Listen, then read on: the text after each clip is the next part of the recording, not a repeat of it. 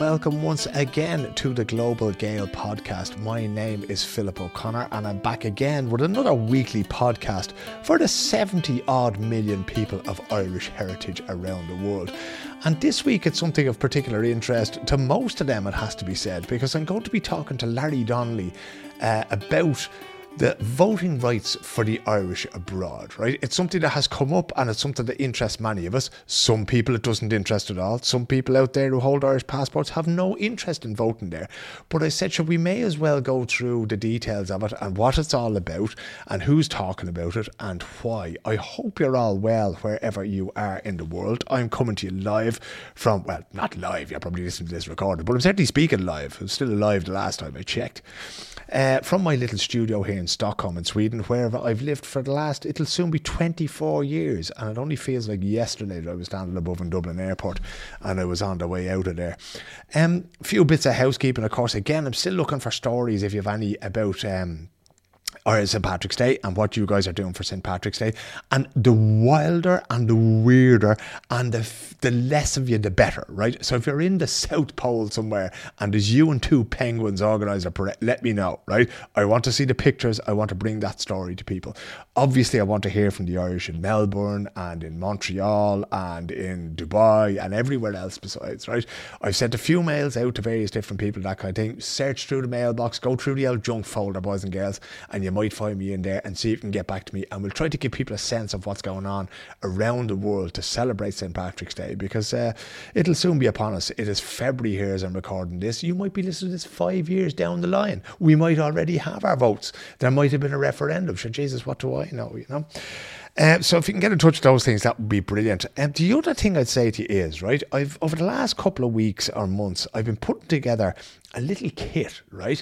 And I'm now in a situation where I have all the machines I need to be able to come to wherever you are and put on a live podcast, right?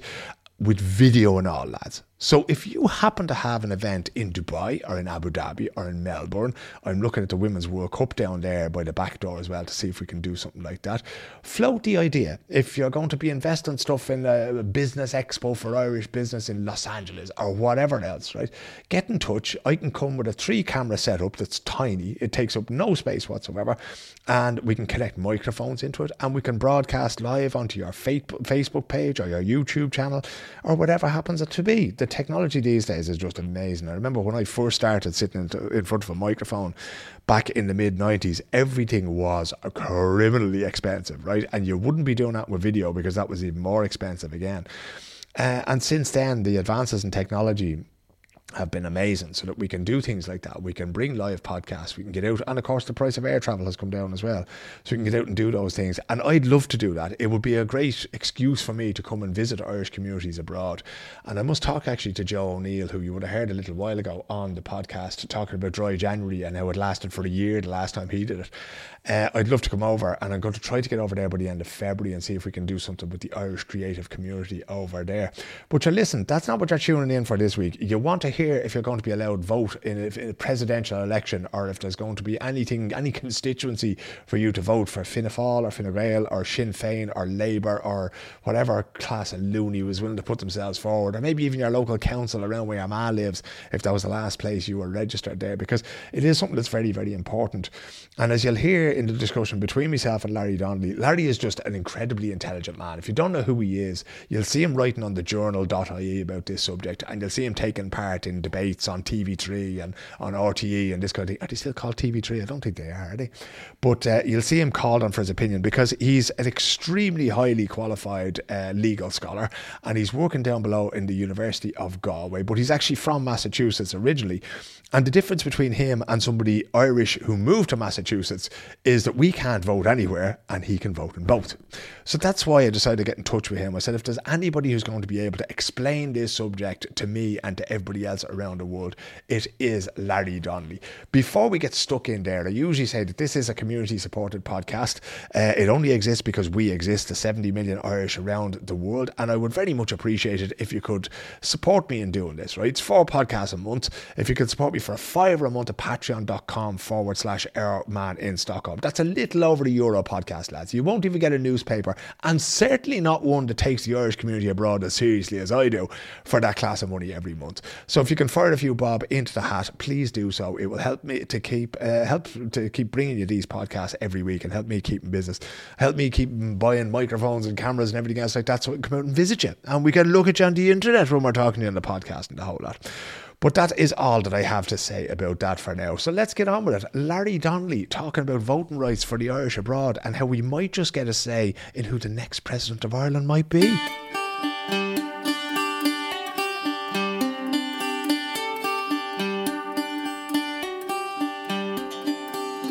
Larry, it may seem like a dumb question to start with, but to me it's a little bit of an obvious one, right? You're both an Irish and an American citizen. Where can you vote, my friend?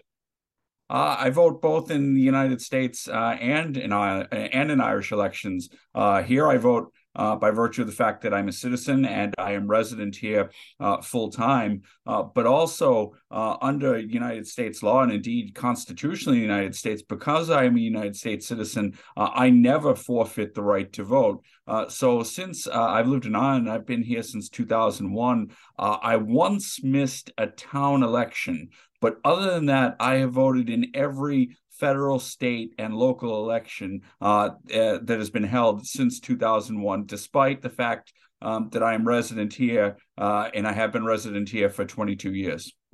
Does that seem strange to you when you look at the fact that I've lived outside the country now for 23 years and I haven't been allowed vote pretty much since I left? Did it seem strange to you when you arrived in Ireland that, they don't let immigrants vote? They wouldn't have allowed, your mother or father vote, for instance?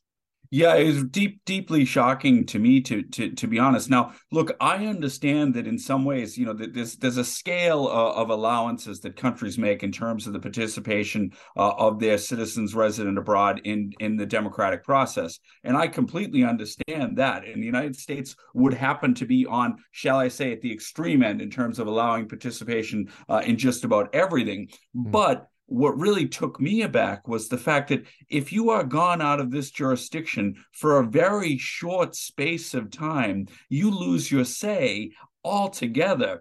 And that to me really strikes me as disproportionate and unfair, given, again, the name of this podcast is The Global Gael.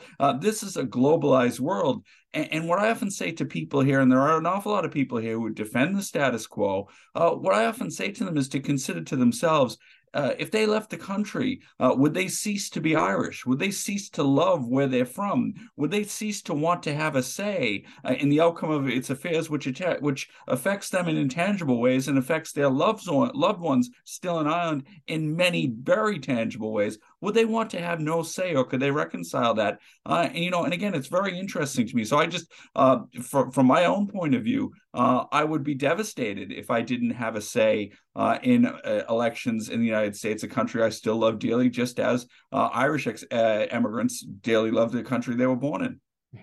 I usually say that this podcast has a sort of a limited audience of about 70 million people around the world.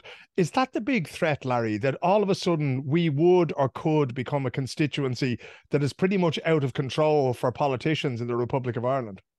That is one of several, in my view, red herrings that get thrown out in this debate. And in particular, that 70 million number is shaped by the diaspora in the United States, in particular, which is tens of millions strong, which I think Ireland at many levels is very fortunate to have, because it gives us an extraordinary say and it has benefited this country immensely. But the reality is that a very, very tiny fraction of those individuals are entitled to Irish citizenship. They need to have at least one grandparent who was born here to be able to claim Irish citizenship, which in and of itself takes a bit of time, a bit of paperwork to go through, not to mind the process of then going and participating potentially in an election being held 3,000 miles away. So that number really grossly overstates the extent to which the Irish electorate could be swamped, so to speak,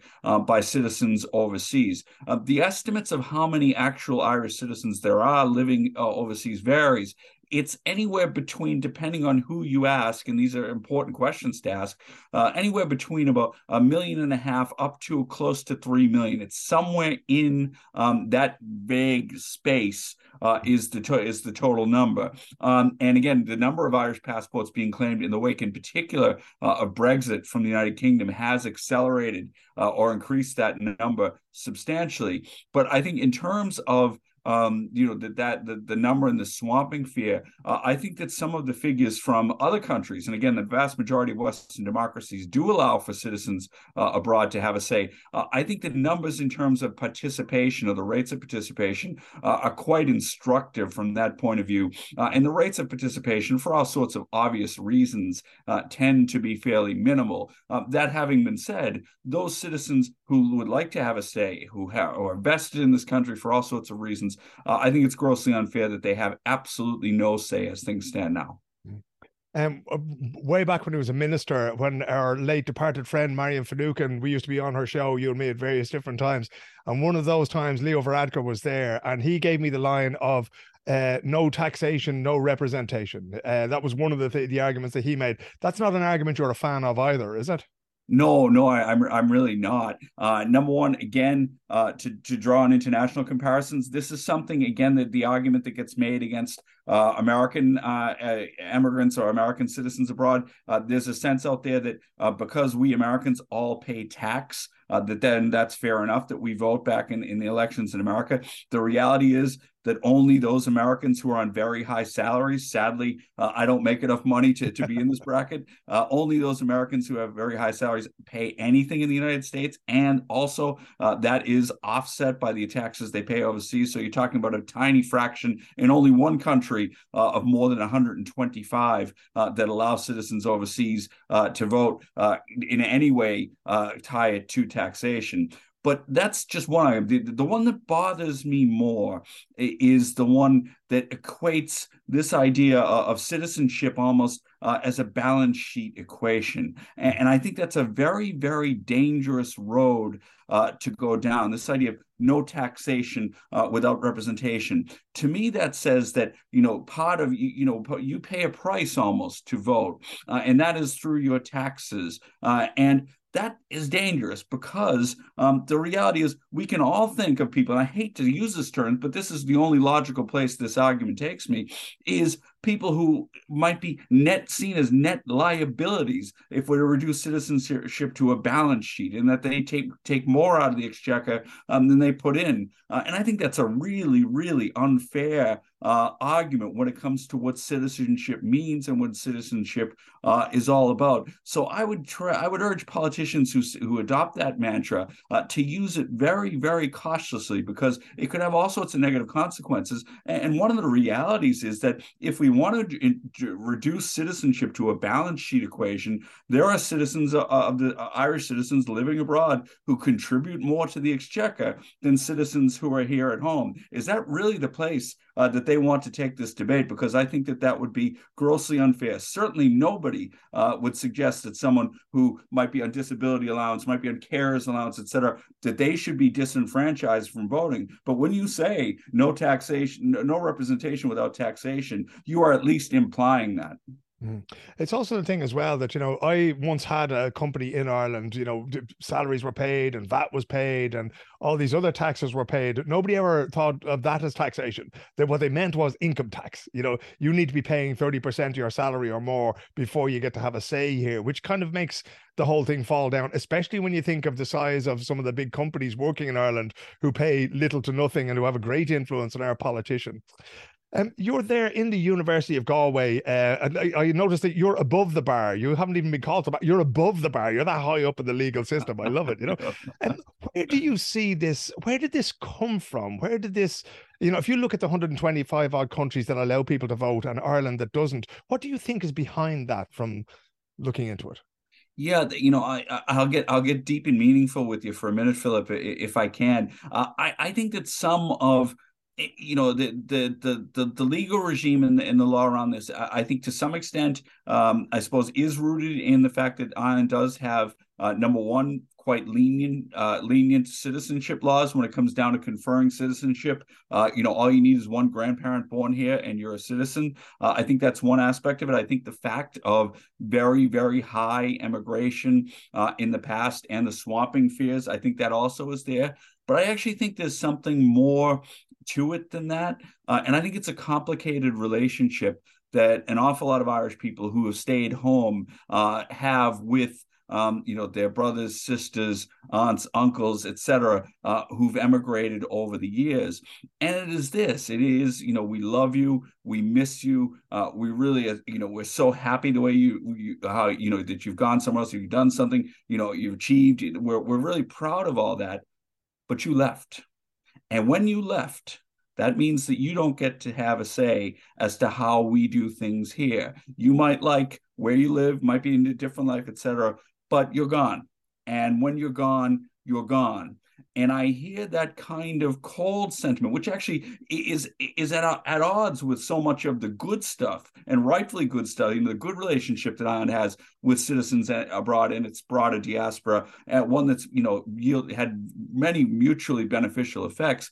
But there is that sort of sense that I think is underneath, that is underneath some of the commentary here and some of the quite strong opposition to allowing citizens abroad to have a say. A few years ago, I was asked by the Social Democrats, who are sort of a newly formed party in Irish politics at that stage, if I consider standing for them in Europe. And I said, yes, I would. And I went up in a selection convention against Gary Gannon, who's now a TD for Dublin. And there was a woman who said to me, and she didn't hide the anger that she had. She went, well, I'd prefer to vote for somebody who stayed. Yeah, and I left in 1999 just as things were going up, but I think she was sort of linking it back to 2008 and the crash that happened there. And I mean, I don't know if it's a justifiable anger towards me, but it certainly echoes what you're saying there, that there is a thing that people who stayed at home, you remember this as well, that, when you would visit Ireland, people would say it's like America at home, any sort of new technology or that kind of thing was like having what you grew up with. On that subject, Larry, do you think that, you're from Massachusetts. Do you think that the Boston Irish, the Chicago Irish, the New York Irish, the San Francisco Irish, are they in any way interested in Ireland, in the minutiae of Irish politics? Do they care what happens there at all? It's a good question.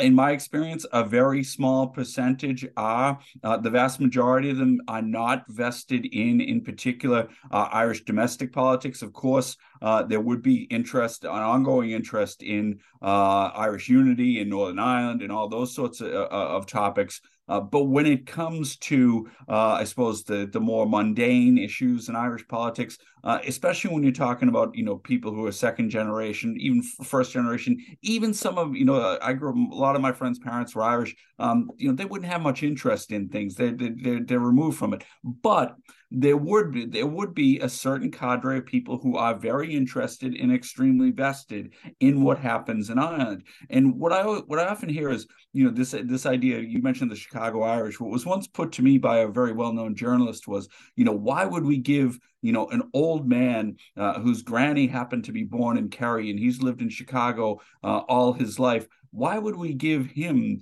a right to vote in Irish elections? And I say, well, that's an example you're going to use, but I think for all sorts of very obvious reasons, the likelihood that he is going to go to the trouble of voting in an Irish election is very, very small. But who is likely to vote? The person who's likely to vote is, for instance, the Irish educated young professional or whatever it might be in a variety of different fields who has the opportunity to come to the United States or go somewhere else in the world for 4 or 5 years to get experience, which he or she intends to bring back to Ireland. They're extremely vested in the system. But because they're gone for 4 or 5 years, that means they have no say whatsoever. So it's that example. Those are the kind of people who are most likely to vote from overseas. And those are the people who, in my view, it's incredibly unjust that they have no say whatsoever in Irish democracy. And again, we can have all sorts of conversations about time limits and all that. I'm happy to do that because I do think there are reasonable discussions we can have and reasonable compromises we can achieve. But the fact that when you're gone, I think really is appalling. It's at odds with Ireland's openness, its welcoming spirit, and everything else. And again, it's at odds with the rest of Western democracies. We really are an outlier in this front. We'll have a look at some of those solutions in a second. But coming from the background that you came from, you mentioned earlier on there that you were kind of shocked when you arrived and realized how severe that was. 6 months and it's over. You don't get to say anything. Do you think that, there are maybe second or third generation Irish Americans or people in Australia, which has become another great safety valve for Ireland in the last 20 odd years? Do you think that people there might have a greater interest in Ireland and in Irish politics if they did have a right to vote? Because right now, there's no point in them taking much interest because they can't affect it in any way. Yeah, I do. I do. I think this argument has been persuasively made by some of my friends and colleagues with whom I'm involved on VotingRights.ie. That they've argued that in terms of sustaining a relationship with the diaspora, especially in terms of the United States, as emigration has slowed to a trickle in recent years, one of the ways that we can strengthen the bonds is to give second Irish passport holders. And again, we're still talking about people who have at least one grandparent born in Ireland, so their ties are there. But in terms of giving them a greater say and allowing them to have that say, that can only improve relations and tighten the bonds that exist. And I think we all know the bonds that these bonds have yielded great dividends for both for Ireland and for the broader, I suppose, communities that people have emigrated to. So yeah, I think it's one of the things that's out there. I remember back in 2008 when the crash happened that, one of the first things that many government departments were doing was reaching out to Irish people abroad, including yours truly, because, Sweden wasn't in the euro, Norway wasn't in the euro. So places like this actually had a capacity to be able to help Ireland. And they started to take these places seriously as markets. And you kind of do feel a little bit lousy when that happens. You go, yeah, okay, you'll pick up the phone now, but I will never get to have a say in who, the next minister may be. If you were, you mentioned VotingRights.ie there, which is a great place to go for anybody who wants to know more about these things. What would your personal ideal solution be, Larry? What votes would you give me in the morning? Well, what I'm working on, and we in VotingRights.ie are working on right now, is the proposed, which the government has promised will happen, a referendum granting all Irish citizens, no matter where they reside, a vote in presidential elections. And the Irish presidency, as listeners will know, is in many respects a symbolic office, but it's a massively important office because, again, given the president's constitutional role, she or he is the president of all the Irish people, of the Irish nation, and that Irish nation is all over the world.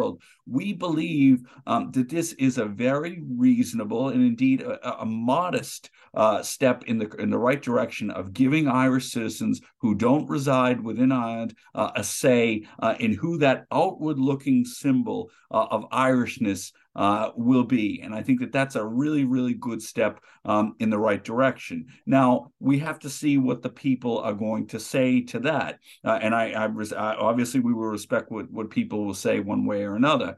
If we are successful in that regard, then I think that the question becomes, do we look, for instance, at the French model where they have where we would have Senate constituencies comprised of members of the diaspora who would speak to diaspora issues, but also would have a say on domestic issues. And then I'm willing to see what the appetite is for following on from that to potentially representation in Dáil Éireann. But again, I'm happy to have speaking personally, I'd be happy to have conversations because I think reasonable compromises can be arrived at on all of those. But again, I keep coming back to my basic point, which is having no say whatsoever to me is really anti-democratic. In that way, then, if we're looking for a referendum, which the government has said will happen on voting rights for immigrants, right? To me, rights aren't always there to be voted on. There are, rights that are absolute and there are rights that are conditional, right? And, there are absolute human rights. There's the right to life. There's the right to, to a roof over your head and food on your table and all of these things, right? I get the feeling that given the citizenship referendum that happened maybe 20 years ago, that removed the right to citizenship from people born on the island of Ireland, which I find is one of the most shameful decisions that we ever made as a nation and as voters. Do you expect voters to say, yes, this is an obvious thing, we need to give those rights to people? Or do you think that that resistance and maybe that sort of that resentment, that little bit of resentment that exists towards the Irish abroad sometimes, that may actually sort of stop this from ever happening?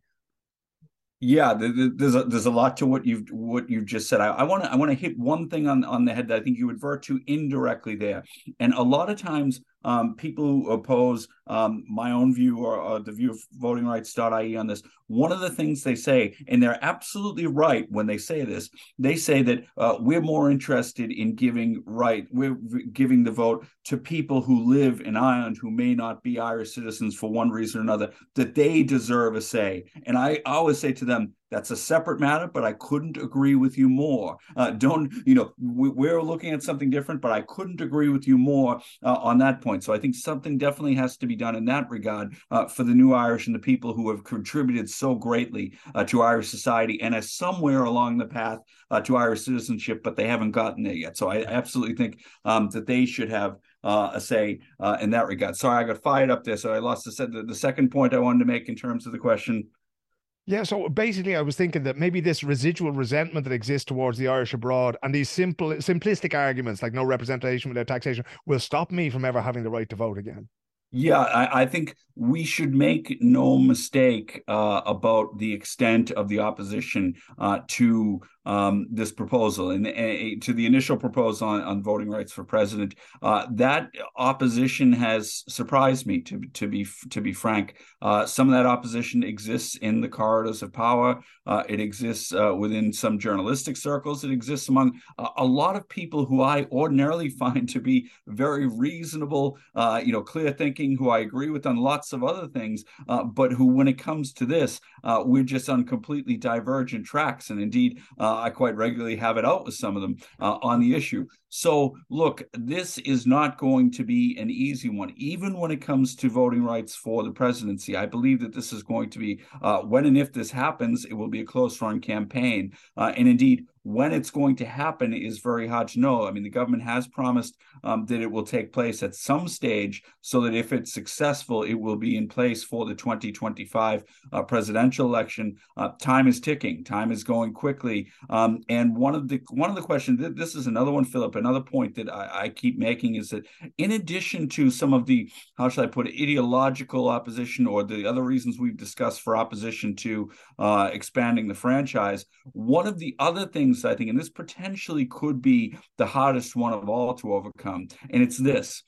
As you know, we're in the grips of a housing and a health crisis. We also are seeing, sadly, in many circles, the rise of anti-immigration sentiment, something that I think politics and the system needs to get to grips with very quickly. There's an awful lot going on in this country at the moment. And in that context, I think some of the sentiment, which I think is going to be tough for us to overcome, will be, well, that's an interesting idea, lads, but we have an awful lot of other things that are far more pressing for us to deal with now. So in addition to all the other reasons for opposition, I think that's going to be a difficult one for us to overcome too. Where do you expect that opposition to come from? Because I've met people, like I know Leo Varadkar at the time I met him in RTE that time didn't want to give me a vote. I don't know where he stands on it now. I'm presuming because he's Taoiseach and he's agreed to have a constitutional referendum that he's somewhat inclined to give it a chance. Are there specific political parties that are pro and anti? Are there specific, no, we don't need to name names of journalists, but who are the kind of people who will be against this? And I suppose that's what I'm asking you. It's a very good question. Look, the government parties are four square. Well, at least in terms of their platform, the government parties are four square behind this. They've backed a proposal to extend the right to vote in presidential elections. The Greens, Fine Gael, and Fianna Fáil are unanimous, at least at the top level. Now, if you talk to individual TDs and senators, some of them have different views. Some of them would be opposed. Moreover, Sinn Féin is an enthusiastic proponent of expanding the franchise. Now, that's another element we haven't yet discussed, but that fuels an awful lot of the opposition in the sense that, in particular, voters in Northern Ireland and in the United States that they're having a say will benefit Sinn Féin disproportionately. And there's an awful lot of opposition predicated around the fear of, as many people have put it to me, Gerry Adams and the Irish. So there is a big element of that. In terms of opposition ideologically, it's interesting the point you made about the Social Democrats and some of the feeling that you encountered.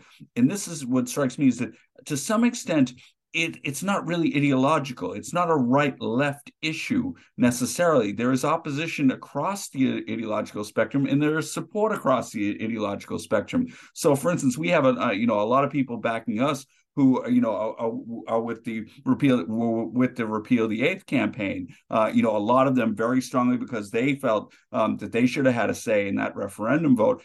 They want this to be expanded. Yet at the same time, a very strong supporter of ours is Declan Ganley. So we have support right across the ideological spectrum in terms of left and right.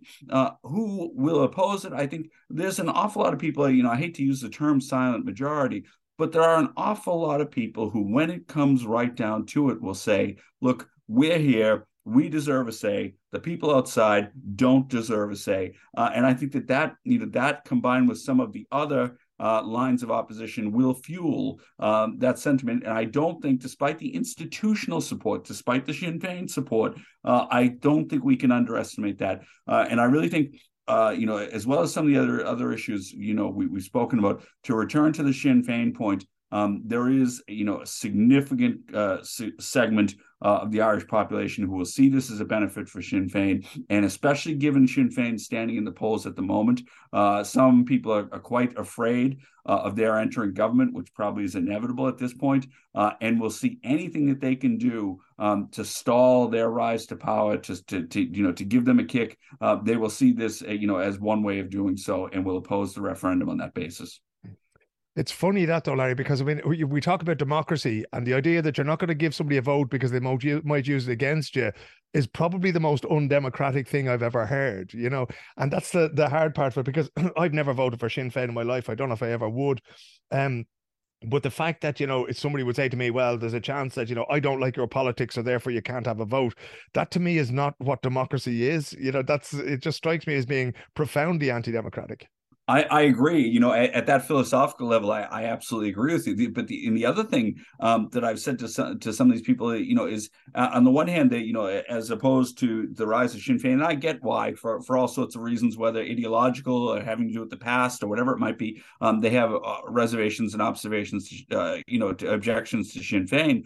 But if you look at the opinion polling, repeatedly it suggests that people want a majority want a united Ireland, and so on the one hand they're worried about voters from Northern Ireland, having this disproportionate say potentially in a presidential election, but at the same time they want a united Ireland, and of course, Sinn Féin, with its votes from the north, etc., they would think might be have a big say in Irish politics, and a disproportion. Those voters will lean towards Sinn Féin and could skew things one way or another. Look, that's their fear. I would say to that I'm just not 100% sure that allowing, in particular, people in Northern Ireland who are Irish citizens to vote, that necessarily equates with Sinn Féin leapfrogging everyone. For instance, I think that an awful lot of Irish citizens in Northern Ireland would have been very, very attracted to the incumbent. I think an awful lot of them would have found Michael D. Higgins to be a very, very strong candidate and would have rallied around him for all sorts of reasons. So I think some of the fear that's out there, and of course, fear is a very strong emotion in politics, but some of the fear that's out there, I think, is overwrought. And, another thing I would say is that, look, Fianna Fáil, Fine Gael, the Greens, are all in favor of this proposal. And if this really was going to lead to Sinn Féin taking off or going on an even higher trajectory than they're at right now, there's an old saying out there that turkeys don't vote for Christmas. So again, I think some of that fear is overwrought. You mentioned the people in the north of Ireland there as well, and the possible disproportionate effect that they could have on things. Essentially, we eventually want them all back anyway, is basically, the sort of majority sentiment. So if you can't give them a vote in a presidential election, what are you going to do if you do manage to reunite the country? Yeah, absolutely. That's my point precisely. So there's a contradiction inherent in some of their reasoning, but nonetheless, for speaking strictly politically, I don't think we can underestimate how much of a factor that will be when people are asked to vote yes or no on expanding the right to vote in presidential elections. What will you have to do to convince people who are on the fence or who are maybe even viscerally opposed to giving immigrants the right to vote? What will you have to do to convince them, Larry? Yeah, well, look, it's funny. I've been involved in a few political campaigns over here, and one of my good friends is Noel Whelan, the late Noel Whelan, and one of the things Noel used to say was, look, this is a rough equation, but you can divide the electorate into three-thirds. The people who might be opposed to you into three-thirds. One third of whom you're never gonna convince one way or the other. They're just never gonna be with you, and that's that. The other third are going to vote for a whole sort of different reasons that nobody can kind of put their hands on one way or other. And no matter what you say, no matter what you do, it's going to have no impact. Some of them might come with you in the end. Some of them won't go with you. The other third, and these are the key point, are the persuadables. And I think to that point, I think we need to continue to make the arguments that we've made, which is to an extent repudiating some of the falsehoods, particularly the 70 million, the no representation without taxation, some of the things that are out there. And again, I also think the fact that this makes us an extreme outlier in Western politics. But I also think you have to appeal to people's better nature, not just repudiating falsehoods and clarifying matters. But I think you also have to point to some of the benefits they're out there that we're not looking to. People like you, Philip, but lots of people who've gone, Irish people who've gone elsewhere, who've seen things differently, who've acquired really valuable experience and insights and everything else and knowledge, and can bring that to bear at the ballot box and the potential benefits that could accrue to Irish democracy from that. One of the things that I often say is that some people, it's all about a democracy that functions. To me, we should want a democracy that flourishes, and to involve people, our immigrants and Irish citizens abroad who are so closely tied to this country that they still want to have a say, they still follow Irish politics, they still want to go to the bother of casting a vote, whatever the mechanics of that might be. We should welcome that, and we should say that's a great thing. We shouldn't be afraid of it. What would be an ideal solution then? Because I've often thought about maybe having a constituency where, okay, even if there are 70 million votes, well, we're still only voting for 2 or 3 different seats. And that would then offer you the chance of plurality, where it might be a Sinn Féin candidate, a Fine Gael candidate, and a Fianna Fáil candidate, so that all parts of the political spectrum from the Irish abroad are represented. It might be the Seanad. When you sit back and take your academic legal eye and look at it, what would be possible? What would be fair? What would be preferable in your view?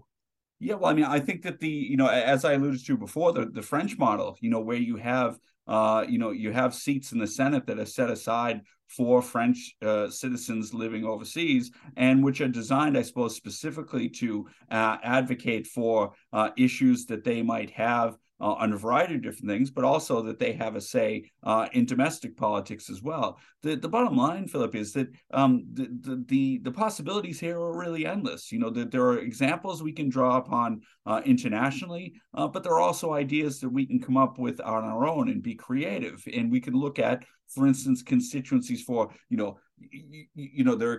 can look at global constituencies. If we look at the entire world and we look at, some of the bastions where Irish people always went, to the UK, to the US, but also now to, increasingly to continental Europe, to Australia, to New Zealand, to South America, all around the world, and who bring to bear, again, a range of really interesting perspectives, to have their voices heard, and for them to be involved in Irish politics, again, in my view, could lead to a system where a flourishing system, not just a functioning system, and one that could enrich debate, enrich policy, and make Irish society better. And at the end of the day, That's what politics is supposed to be about. It's supposed to be creating and helping to create and foster a better society. And Irish society, look, Irish society is not confined to this island. Irish society is global. And I think our politics should reflect that. How do candidates in American elections treat you? Because they can't go knocking on your door in the University of Galway, right? Do you get those robocalls? Do you get literature from them? Do they contact you? How does that work? I do. Yeah, I regularly get when it comes to presidential elections or United States Senate elections. I won't say they chase me at local level. My town clerk tells me that I'm the only person constantly begging her for ballots to vote in town elections. But when it comes to presidential elections and United States Senate elections, I regularly get robocalls from Washington, from phone numbers in Washington D.C., or for United States Senate seats in Massachusetts, I get phone calls from Boston, and asking me to, well, have I cast my absentee ballot, or if I haven't, would I do so, et cetera, et cetera. So I get those all the time. The other important thing is that within the Democratic Party, which I'm a member of, and Democrats Abroad, which I'm an organization of, a member of the organization, we're actually a presence at the Democratic Convention.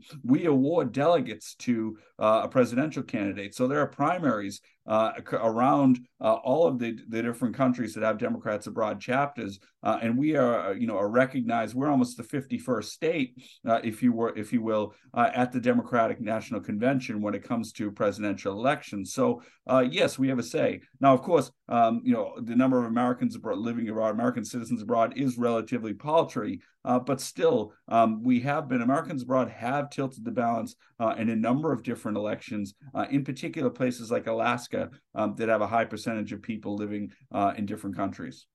And would they tailor their messaging then to Larry because Larry lives abroad, or would you just get the same call that anybody still living in Boston would get? Yeah, we would get it depends on which level you're speaking about. I mean, in terms of presidential elections, yes, there are, presidential candidates, not the candidates themselves, because the votes are still at home, and that's where their focus is.